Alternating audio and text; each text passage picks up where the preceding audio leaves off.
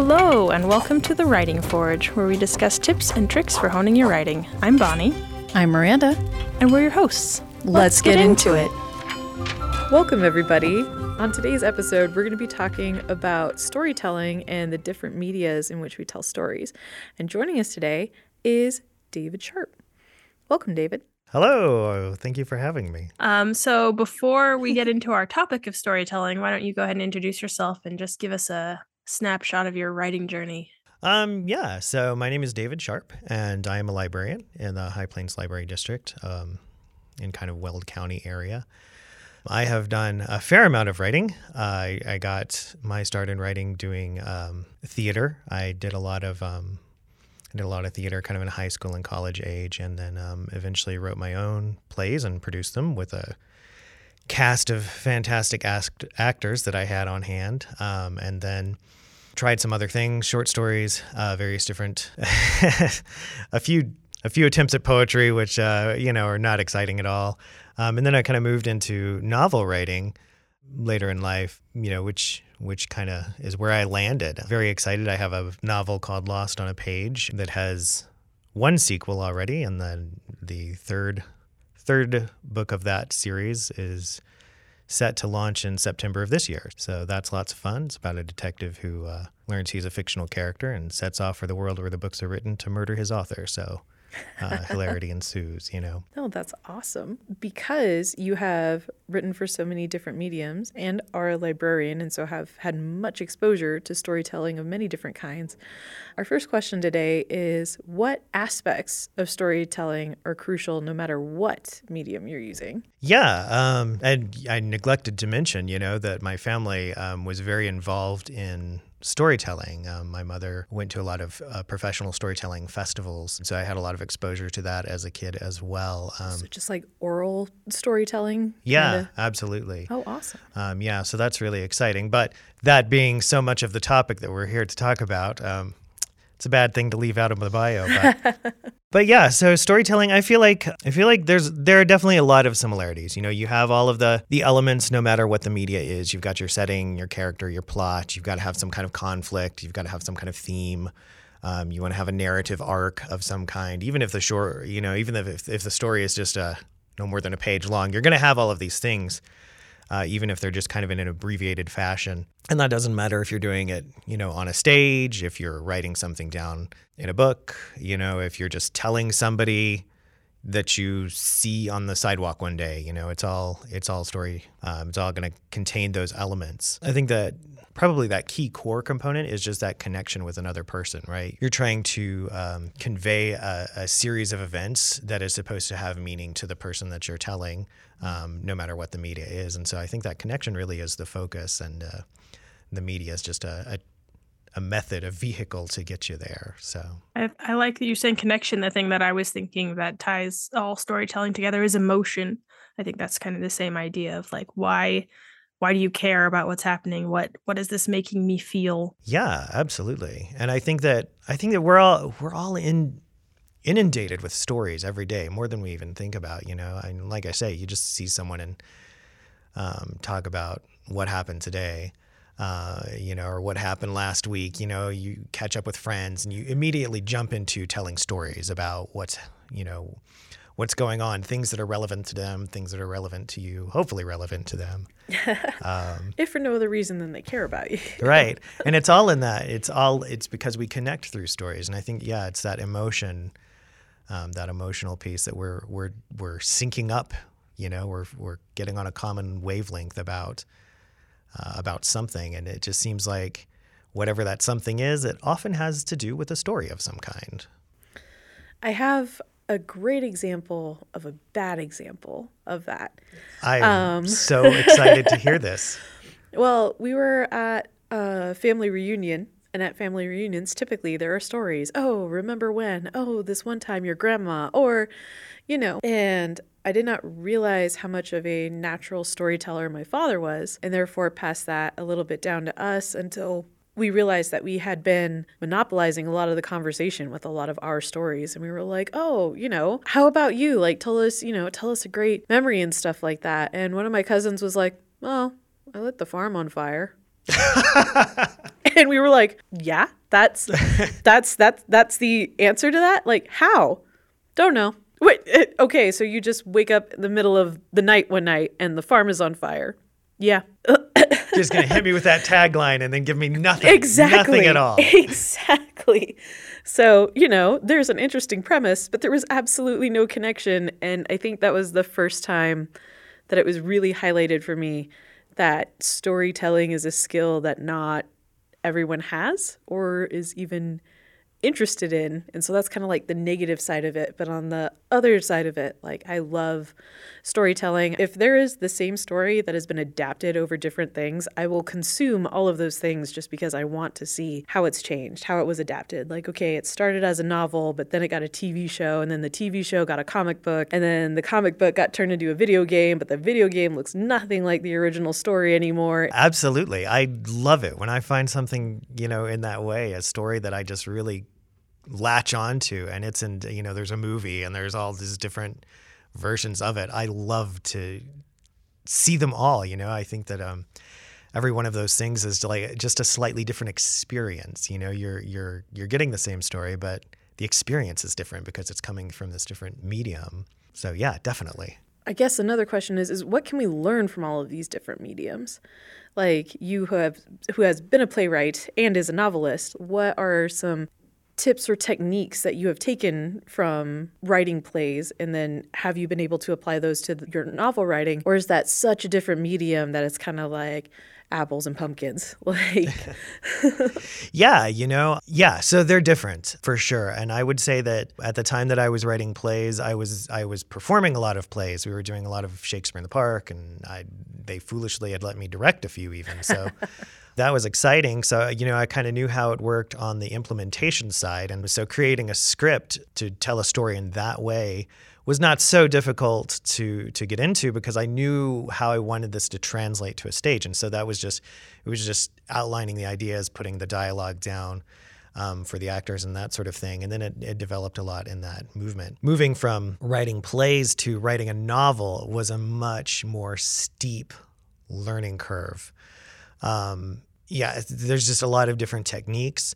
There's a lot of things that you don't have. You're not going to set this on a stage. You're not going to have that live interaction with an audience necessarily. And so you have to use different techniques to connect with people. You're not going to be able to do this live. So you're trying to reach someone through the paper, through the ink, And so I think that takes a lot more forethought. I think that there are a lot of things that are just, very technical little minutia kinds of things that I just had to bury myself in to really understand, dialogue tags and how often to use them. And because you couldn't just say character name and then the line. Exactly, right. It's like, I have to do this I have to tell them who's talking all the time because I don't have an actor there who's just going to say it. And so learning, creative ways to do that in a way that doesn't get monotonous. Mm-hmm. I remember that was one of the first things that I just thought, like, I hate this side of it. I don't want to have to do this. I just want to put their name and keep going. And then there they go, that was a lot of fun. But I think that the big difference, what was really so different from one media to the next, is that thing that I was saying before, is it's just a different experience, Mm-hmm. I think that when you go to experience a novel, it's very different from going to experience a play, going to hear a live storyteller, listening to a piece of music or something like that. The recipient is receiving a different experience. I think that theater is so much more auditory, and it takes place over a brief period of time. You go, when the show starts, when the show ends. A novel, I think, and people always say the book is better, and usually it is, and I think that one of the advantages that a book has over something like a play or a movie, you have time to get intimate with it. You can carry it with you. You can read it in the in-between moments of your day. You can spend some time with it and really get involved with the characters, and you can flip back and forth and, relive some of those sequences that you really enjoyed. You can go read them over again, or check back with things, just reference little things as you want to formulate your theories of how it's going to end or something, or I don't know. I do a lot of flipping back and forth when I'm reading because No, I just like that. that's totally valid, especially if like it's building up to something. Like you don't want to miss the pieces. Yeah, exactly. I always have to do that because I read like too fast in a way, and and then I'll be like, wait a second, I think I missed something, and then I have to go back. Yes. Definitely. I do find that I will just start reading the dialogue depending on how long the conversation is, and I will miss all the in between, and then all of a sudden I'm like, wait, when did we move cities? I missed the car. How did we get here? And then I'll have to go back. Well, I was going to say I wanted to take a little bit of a minute because I've been thinking about this metaphor for storytelling in different media. I've been thinking about music, and for some reason the other day I was remembering when I was in my high school music theory class, I was like, my best friend from elementary school played the harp. I'm going to write a piece for the harp. And then just a couple months ago at my choir concert, we had a harpist playing accompaniment for us, and listening to that and realizing like there's so much about the harp that I don't know. I am 100% certain that harp piece I wrote is probably unplayable by an actual harpist because I just don't know how the harp instrument works. To continue the music metaphor, this is something I realized as I've played piano for 20 years or something. And then over the last 5 or 10 years, I had to start playing the organ at church and playing the same music on the piano versus an organ. And I realized, oh, these pieces were all arranged for the organ. They're easier to play on the organ than they are in the piano. And it had never even crossed my mind that the way it was written was keyed to a specific instrument. And so I kind of think we can look at that with storytelling is we got to pay attention to the medium that we're in. We got to be versed in it if we're going to tell the story well, so that we know what things we can do that we can't do in the other media. Definitely.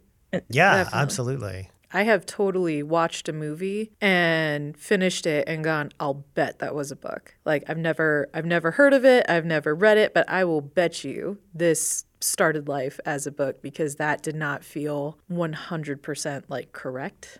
Maybe not correct. It felt off, and it just, I knew that it did, and I looked it up and it had. Yeah, like you just kind of get that sense from them sometimes. They just sort of have that vibe. Yeah. That unintelligible kind of quality that you just know. So. Yeah. I will soon be able to watch the stage production of Anastasia, and I'm really looking forward to it, having grown up with the Disney movie. Well, now Disney movie, was not originally.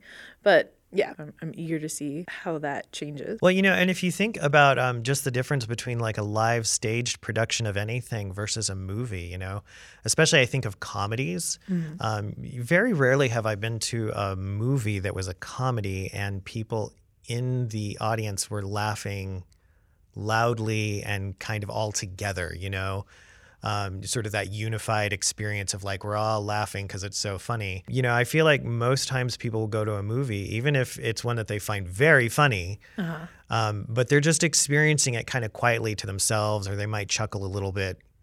But it's not just loud enough for close friends who they're here with. But you go to a live stage production of, a similar show and, the audience is roaring with laughter. And I think that it's just that live component. There's just there's a dynamic, there's the feedback. The actors are there and they can hear you laughing. And I think subconsciously, that. And so yeah, that is fascinating. I never noticed that, but yeah, you're right. Yeah, that is a really great point. And so does that same kind of interaction translate to the story tradition you were talking about earlier? The like live storytelling sessions and stuff. How does that differ from stage productions, and then how does the live storytelling translate into writing as well? So live storytelling is a wonderful thing, and I think that it's a thing that if you ever get a chance to see, some of these very gifted or professional even storytellers, please take that opportunity because it's one of those things that you hear storytelling and you think, oh, I know what that is, but that, and you probably do in a denotative definition kind of way. You had someone up there who's telling you a story, but the experience of it is just so much greater than that. And I would say even more than that live theater kind of situation. You have one person who's here giving you a story, and every performance of that story will be different. It'll be the same story, the same narrative arc, basically. But that's the most dynamic form of story exchange that I have ever seen, is because they're feeding directly off of the audience. They're not, the audience is not in some darkness in the depths of an auditorium. They're right there. And so a professional storyteller, will really connect with people and kind of adjust the details or the nuances of the story as they go on. And so you can see the same story, by the same teller in different settings, and it's just a different experience. So it's really exciting. I will say that being my first love of a story, one of the things that I use for an editing technique in my own writing is that I always read it aloud to myself, because I know how it's supposed to sound. And I think for me, I don't know if that's universal among novelists. I don't know. Yeah. But I feel like for me, it's still a very auditory kind of story, is just an auditory medium. And so I have a hard time sometimes knowing if what I've written on a page is good or is what I want until I can hear it. And so I always have to edit aloud, which makes my wife concerned for me, but for my mental health. But it's okay. I'm just writing. That's all that's happening. I promise. It's okay. Yes. But I also feel like, I've had opportunities to read some of my written work to live audiences, and that is also really exciting. I feel like that I'm able to read it in the way that I feel that it actually needs to go. You don't control the tone that people read things in. You've got some techniques that you can put out there, and you can kind of try to guide them to the emotional experience that you're trying to construct for them. But I really love the opportunities to read aloud short stories or just chapters from a book that I've written, because I feel like, and here's how it's really supposed to be. This is what I really intended for this to be when I wrote it. So what I wrote by me. Yeah. It's not as sarcastic as you're thinking, but it is wry. Yes.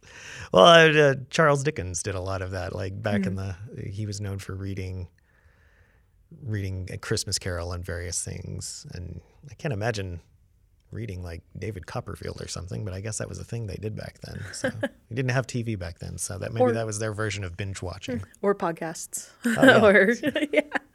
That's really awesome. Well, because we frequently hear that advice, right? Hey, as a round of editing, read your work aloud. But I feel like a lot of people use it to purely catch mistakes and less for the actual storytelling aspect of it, which I think might help a lot more people be more willing to do that. They talk about telling the story to yourself, but no, you're like actually telling the story to yourself and not just like, oh, no, I repeated that word twice. Okay. Like that is important and definitely catch those, but yeah, tone. Absolutely. And I say just go whole hog, like with all the inflection and all the voices, like let people think you're completely insane in this room by yourself. You can soundproof it if you're boring, but I prefer to, just have like a whole theatrical experience happening in the writing room. So You're reminding me of The Man Who Invented Christmas. I hope you've seen that movie. If not, you should see it, because it's about Charles Dickens, and he does a lot of that, like talking like his characters. He also hallucinates them because it's historical fiction. But I have not seen that movie, and I will have to look it up. I recommend it. It's pretty fun. So like watching him discover Scrooge's name, I think, was one of my favorite parts, because I look forward to it. He really gets into it. He's just like, no, this is wrong. That is wrong. It's Scrooge. And that's not a spoiler, because there's no way I could do it as good as he did. I thought you were saying because it's not really a spoiler that Scrooge's name is Scrooge, but well, that's not a spoiler either. But there's no way I could perform like that actor did, and it is just like very dynamic and very fun. So, is there a novel adaptation? Because that would bring everything full circle. I could watch it, I could read it, I could see the difference in the different styles. Oh man. Did we want to talk about theater at all? Like, what can writers learn from a theatrical experience? I think that with theater, obviously you've got a lot of dialogue. In fact, I had written in my notes here, just because I knew that historically when people would go to see plays, they wouldn't go to see a play. The phrase was, let's go hear a play. Huh. And it's an auditorium. So the idea was that it was this, that there was this auditory experience. And I think that still remains true. I think that they use dialogue to move things along quite a bit. I think that I've seen a lot of writerly advice saying maybe don't lean into dialogue, find ways to not make everything dialogue. But I think mastering dialogue and knowing how to drive a plot forward with what is being said is definitely a great skill to hone, because dialogue can do a lot for you. I have often felt like it's hard to describe a car chase in a book. Yeah.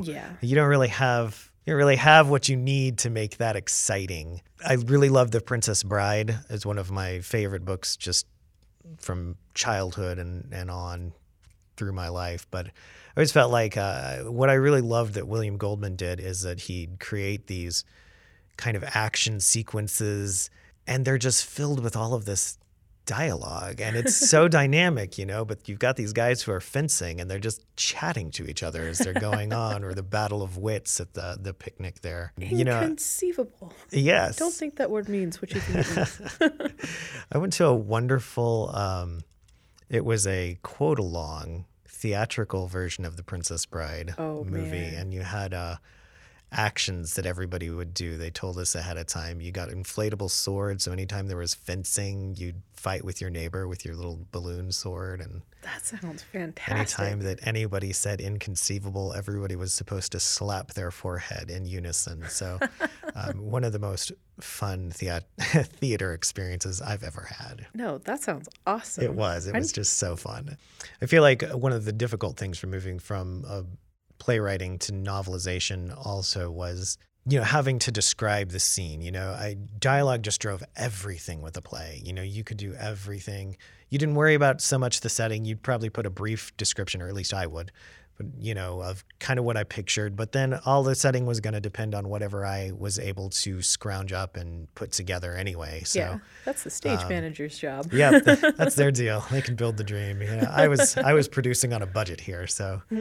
So, a lot of that stuff was like I'd have a vague structure of what I wanted, the peripheral actions, the blocking, is going to happen when the director gets involved. Is like, okay, walk here, but now you see what the stage looks like. So you're like, that doesn't work. Let's do this instead. But the dialogue is what you have control over. So it just does everything. With experience with the blocking, did that help you block out certain scenes and stuff like that? Because I know occasionally if I'm struggling with a scene, I will actually have to sit there and then walk through my room. No. So-and-so's sitting here and so-and-so's sitting there, and then we're over there. Yes, we put the cup back down after we picked it up, and we're not walking out with the water cup and stuff like that. So did you find that helped, or is it something that you don't even have to think about? But I think that a lot of the help with the blocking was not so much in the process of the writing of a play as much as the putting it on, directing and trying to get the scene to visualize the way that you want it to. So working with the actors when you're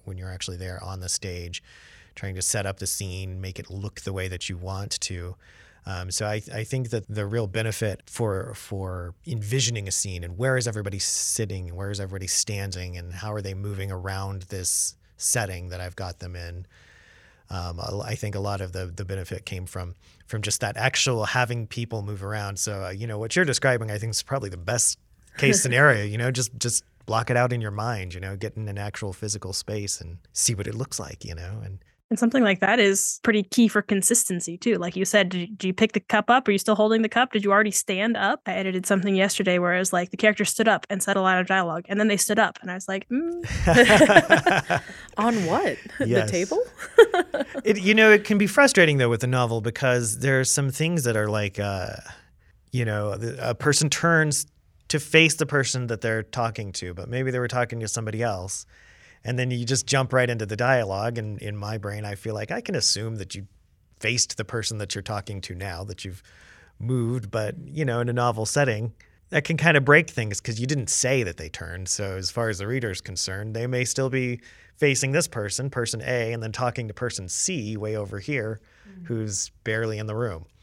So sometimes I feel like that physical visualization is one of the trickier, just logistical components to writing out. Yeah, and one of the trickier scene. Components to balance too. Yeah, because we were talking in a previous episode about trusting your reader and relying on your reader to like draw some conclusions for themselves. And so then which conclusions do you allow them to draw for themselves? Is it okay that, we were upstairs in the study of a 3rd-story building and now we're walking out the front door towards the carriage? Or do we need to talk about the journey through the house? Some people would say yes, some people would say no, some people would say it depends. And so, yeah, I feel like that's definitely a hard one to nail down. Oh, for sure. Efficient transitions. Yeah. And 5 minutes later, they were at the store. Yes. I think we're out Anyway, of time. I think we are, unfortunately. This has been really fun. This has been fun. I have to. I could have look gone a up so whole many hour things. more. Yeah. Just chatting with stuff. Yeah, storytelling is Chatting with people about stuff. stuff. About. Wait a Yes. second. Yeah. Strike That that. came out very Reverse wrong. it. But so maybe a question to leave our listeners with, and you can chat with us on our socials, is what are some unique storytelling media that you've experienced, and how does it affect your writing? And after this, are you going to go see if you can participate in an in-person storytelling event? Because I know Oh, I yes. definitely want to do that now. Thank you, David, for coming on the show. We had a lot of fun talking to you. Thank you so much. This was a great time. I'm so glad that you invited me. Stay sharp, my friends.